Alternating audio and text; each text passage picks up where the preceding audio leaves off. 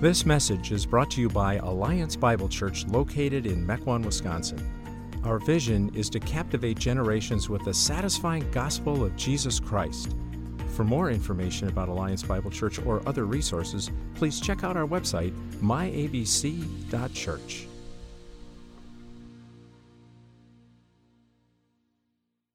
If you have your Bibles, I encourage you to open them to 2 Corinthians 9. 2 Corinthians chapter 9, starting in verse 6. Remember this: whoever sows sparingly will also reap sparingly, and whoever sows generously will also reap generously. Each of you should give what you have decided in your heart to give, not reluctantly or under compulsion, for God loves a cheerful giver. And God is able to bless you abundantly, so that in all things, at all times, having all that you need, you will abound in every good work. As it is written, they have freely scattered their gifts to the poor. Their righteousness endures forever. Now he who supplies seed to the sower and bread for food will also supply and increase your store of seed and will enlarge the harvest of your righteousness. You will be enriched in every way so that you can be generous on every occasion.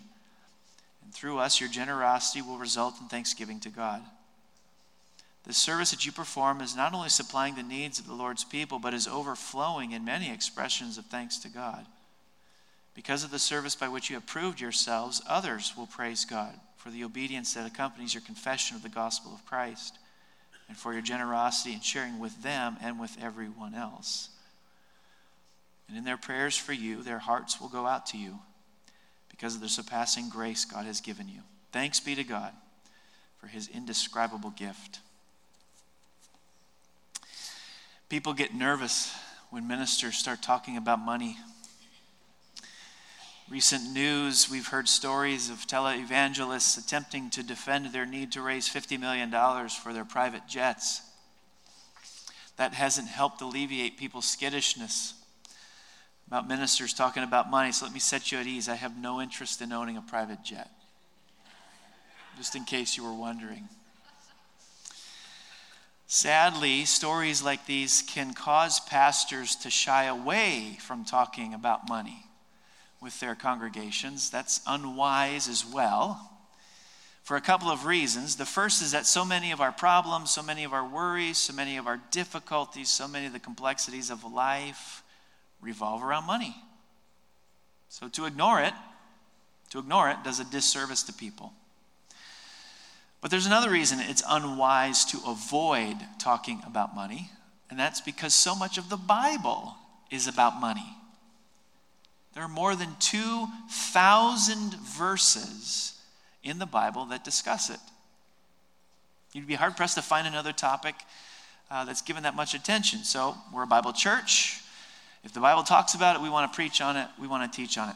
Picture it this way. Imagine for a moment that you're in a cycle of always getting sick, of always feeling tired.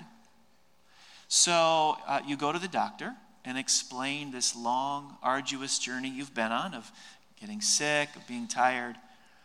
She listens to you and then responds to you saying, okay, if you want me to help you, you have to tell me everything.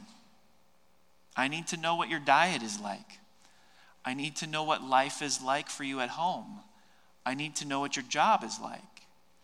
You have to tell me about the personal stresses happening in your life. I need to know if you exercise, if you drink, if you smoke. I need to know everything about your life. Now, at that moment, you might turn to her and say, hey, no, wait a minute. You're a doctor. You stick to the physical stuff. I don't want to talk to you about my personal stresses or challenges that I'm facing at work or home. That's not your department. What might she say? I'm sorry. They're all connected. You can't break your life down into departments. Maybe the reason you're getting sick is because there's some emotional strain on you. If you want to get better, I need to know about those things because it's all related. It's all interconnected. Now, in the same way, God says to us, you come to me because you want renewal. You want strength. You want spiritual vitality. You want me in your life. And if you want all those things, then you have to let me talk to you about money.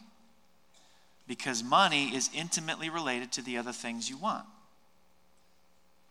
So we're going to have God talk to us about money today. Specifically, we're going to explore the Bible's insistence that it is the mark of a real Christian to be radically generous.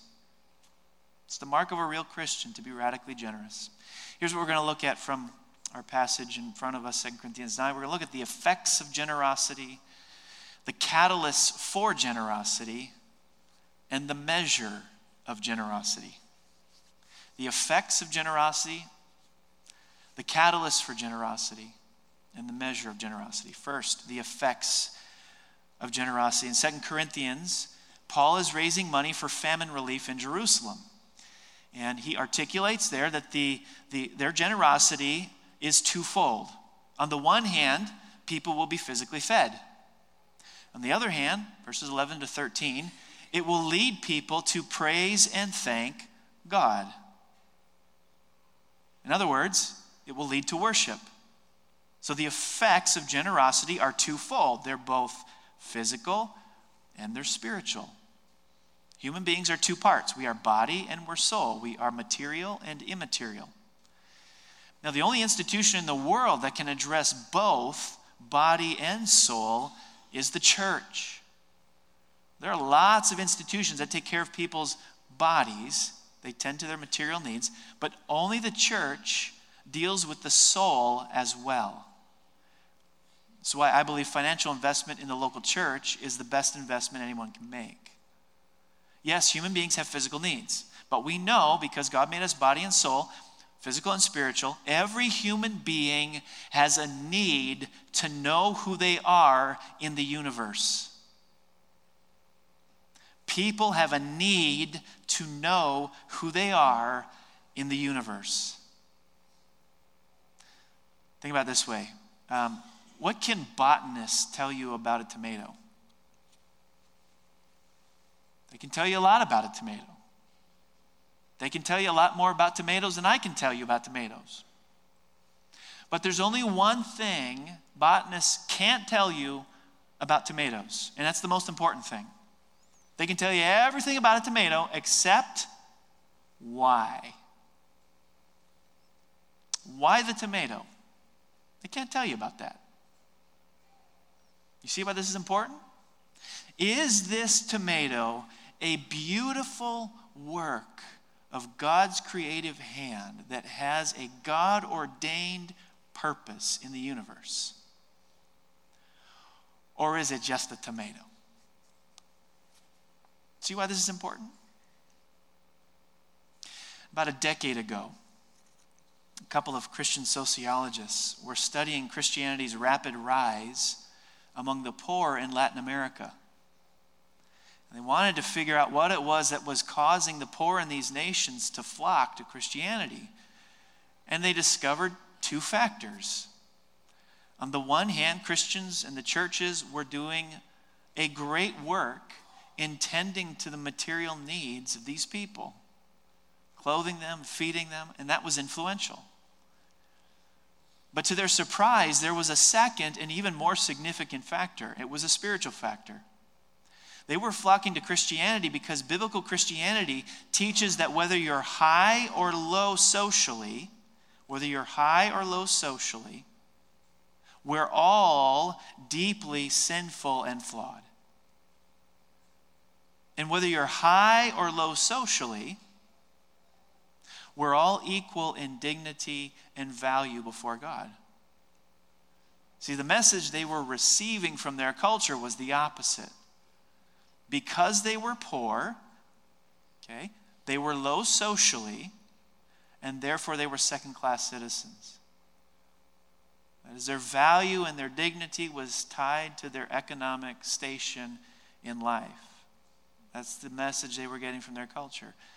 But Christianity is coming in and it's telling them, no, your value, your dignity is not contingent on your socioeconomic status. See, generosity was meeting people's meaning needs.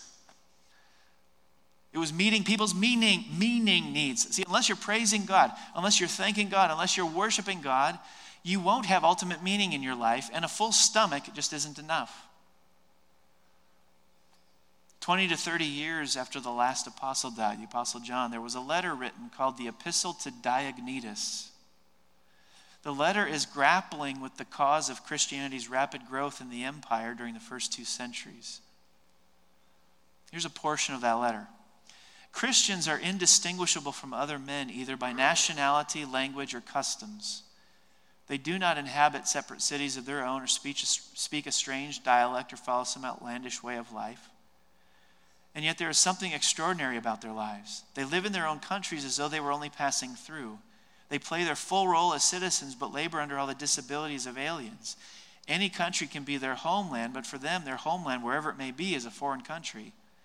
Like others, they marry and have children, but they do not expose them. They share their meals, but not their wives. They live in poverty, but enrich many. They are totally destitute, but possess an abundance of everything. There are 4 basic observations this outsider to Christianity is making. He's saying, first of all, in this group of community of Christians, there's a complete absence of racism. See, Christianity gives you a higher identity than your race. You know you've got a higher identity than your race when you can celebrate the good in other races and you can be critical of the bad in your own. If you can't celebrate the good in other races and you can't be critical of the bad in your own, chances are race is very high for your identity. The early Christians had a higher identity than their race, which is why geography was of little significance to them in their living arrangements. Second, they had a high view of life. They did not kill unwanted babies. Common practice in the Roman Empire at this time was to throw female babies into the river. Abortion, infanticide, they were not practiced by the Christians, and this created a kind of magnetism in the community. Every human life was equally valued. Third, they had an unusual view of sex. In the secular Roman Empire, married men were permitted sexual freedom. Women were expected to remain faithful to their husbands, but husbands were not expected to remain faithful to their wives. But the Christians at this time were very different. Married couples remained faithful to each other.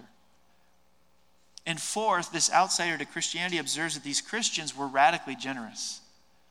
They lived with eye-popping generosity. And all of these things contributed, they believe, to Christianity's rapid growth in the Roman Empire at this time. It's the effects of generosity, body and soul, material and immaterial. It feeds people and it meets their meaning needs, and only the church does this kind of work. Second, the catalyst to generosity. There are 2 of them in the text, creation and redemption. First is creation. Paul speaks to this in verse 8. God, through his providential ordering of your life, gives you everything you need. And then in verse 10, God supplies seed to the sower. So he provides the natural capacities, natural materials needed to prosper us. So the reason you need to give away your wealth is that all the wealth you've got is from God anyway. Psalm 24:1, the earth is the Lord's and everything in it. Every penny in our collective bank accounts and financial portfolios belongs to God. Now, I realize what the advertisements say.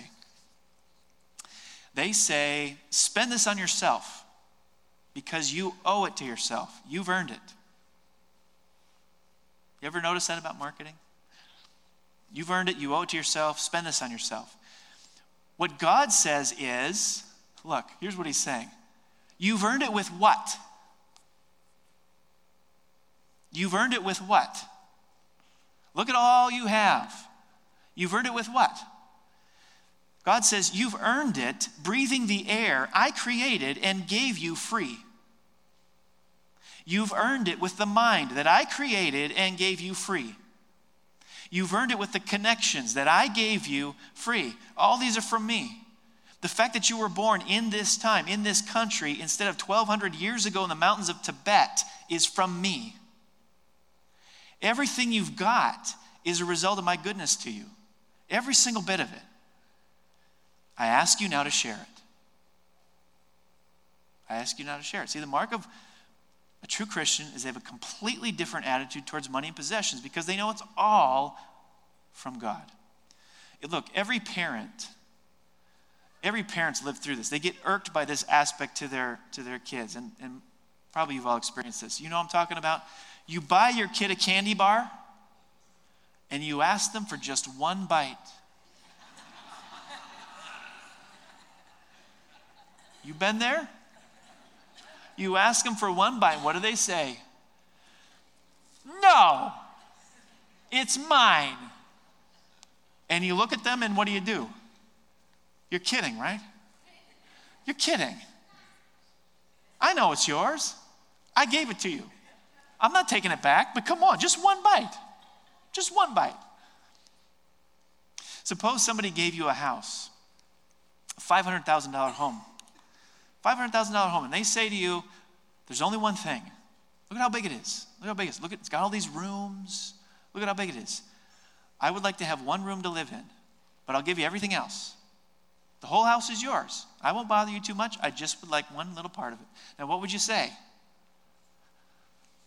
Forget about it, right?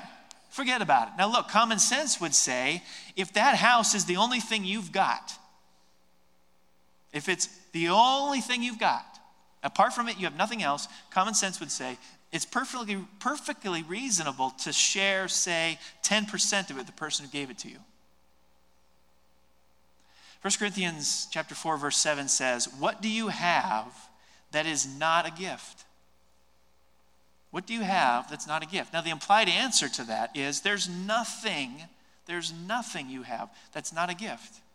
Everything you have is a gift. So the first catalyst for radical generosity is creation, and it would be great if God would pronounce again, let there be light.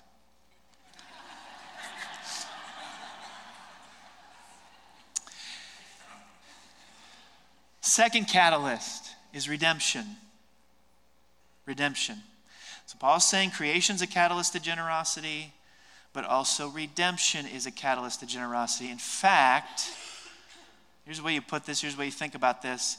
The way you know you've experienced the grace of God is if you're radically generous. The way you know you've experienced the grace of God is if you're radically generous. In fact, I would go so far as to say, if you need to be commanded to give, you've never experienced the grace of God. Charles Spurgeon has a somewhat famous illustration for this. He says, what if you knew you were dying, but I had medicine that would cure you? What if you knew you were dying, but I had medicine that would cure you? Now, the problem is, this medicine is extremely expensive. In order for you to get this, you're going to have to sell your home, sell your cars, you're going to have to sell most of your possessions in order to buy this medicine. What would you say? What would you say? You would say, what good is my home if I don't have this medicine? What good is my home if I don't have this medicine? What good are my possessions if I don't have this medicine? This medicine is so precious to me, it makes all my other stuff, my home, my possessions, all my stuff, it makes them look cheap. The preciousness of that medicine has made everything else in my life expendable. See, for the Christian, the preciousness of Jesus, the preciousness of the gospel makes everything else expendable. The preciousness of the gospel makes money expendable.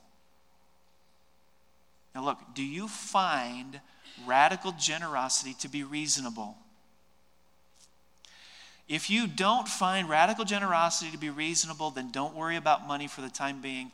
You need to get the grace of God straight first. Third, the measure of generosity. So how much are we talking about here? Huh? We're Americans. We want to know the bottom line. How much? How much? Well, in the book of Malachi, which is in the Old Testament, God himself is speaking to Israel, and he says to them, a failure to tithe, a failure to give him 10% is robbing him. God's words, not mine. A failure to tithe is robbing God. Now, in the New Testament, that's the Old Testament. In the New Testament, the idea of giving 10%, the tithe kind of just vanishes. After the cross, after the resurrection of Jesus, we don't hear about the tithe anymore. So how much should we give? How much should we give? Well, verse 13 in 2 Corinthians tells us that we should give in accordance with the gospel. It's not helpful, is it? In accordance with the gospel. How are we supposed to take that? Well, let's back up, because let's understand the tithe within the sweep of the Bible storyline. In the Old Testament, the tithe was giving in accordance with what? In the Old Testament, the tithe was giving in accordance with God's grace. Remember what God had done for Israel? He had formed them as a nation. He had rescued them from slavery in Egypt. He had preserved them in their wanderings. He had provided for a land for them. Time and time again, God had provided for them. So giving 10%, the tithe in the Old Testament, was done in response to this grace of God. Question: have we Christians, New Testament Christians, received more or less of God's grace than Old Testament Israel? Have we New Testament Christians received more or less of God's grace than Old Testament Israel? I don't think there's any question about it. I don't think there's any question about it. We've received a whole lot more of God's grace, a whole lot more of his love, a whole lot more of his mercy, a whole lot more of his revelation, a whole lot more of his provision than Old Testament Israel. And giving is to be done in response to this. So, if, when you look at 10%, and see that the Bible sees that as a minimum amount, a minimum rule of thumb for how much we should be giving away, a person who's a moralist or a legalist will say, that's ridiculous. But a person who's been touched by the grace of God, who owes everything to Christ, what that person may say is, I'm strapped, I can't do it, I'm too much in debt, I've got obligations, I'm in financial trouble, but that person would never say giving 10% is unreasonable. So you have a pragmatic way to find out if you're a legalist or a real Christian. If giving 10% to the one who's given you everything is unreasonable, you don't know him yet. If it's reasonable, but you don't know how you're going to get there, that's different. That's different. The fact is, some of you can get there. Some of you may say, I can't afford 10%. Well, if you suddenly had a 10% reduction in your income, what would you do? What would you do? You'd make do. You'd make do. You'd figure out a way. You'd be grumpy. You'd be unhappy, but you'd make do. You'd figure out a way, right? Well, why don't you make do now? Make do now. Figure out a way now. But instead of grumpiness and unhappiness, take joy in knowing now you're a philanthropist. Maybe you never thought you could be. If you had a 10% reduction in income, you'd figure out a way to make it work. Well, figure it out now, knowing that your radical generosity can change the world and have the impact that we've been talking about. Retirees, let me speak to you just for a minute. Retirees, how does this work? I always wondered about that.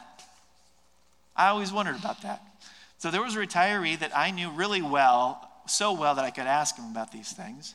And I knew him to be an exceedingly generous man. So I asked him, I said, hey, you're retired. You know, no paycheck coming in. How do you handle the giving thing? Here's what he said. He said, well, my living conditions are pretty much the same they are now as they were when I was working.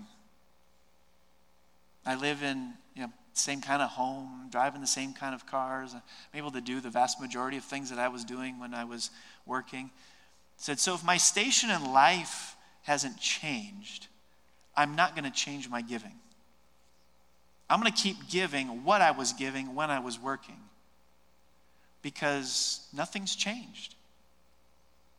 That's a well thought out reflection.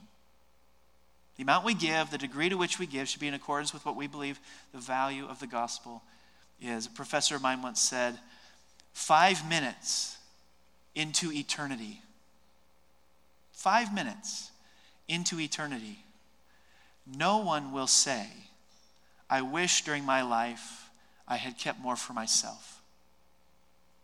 Many will say, I wish I had given him more. Let me leave you with 2 Corinthians 8:9. For you know the grace of our Lord Jesus Christ. You know the grace of our Lord Jesus Christ, that though he was rich, yet for your sake he became poor, so that you through his poverty might become rich. Let's pray.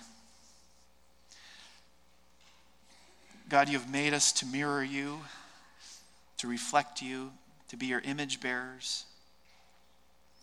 And you have revealed yourself to be not a hoarding God, but a radically generous God. Make us like you, radically generous in response to all you've given us.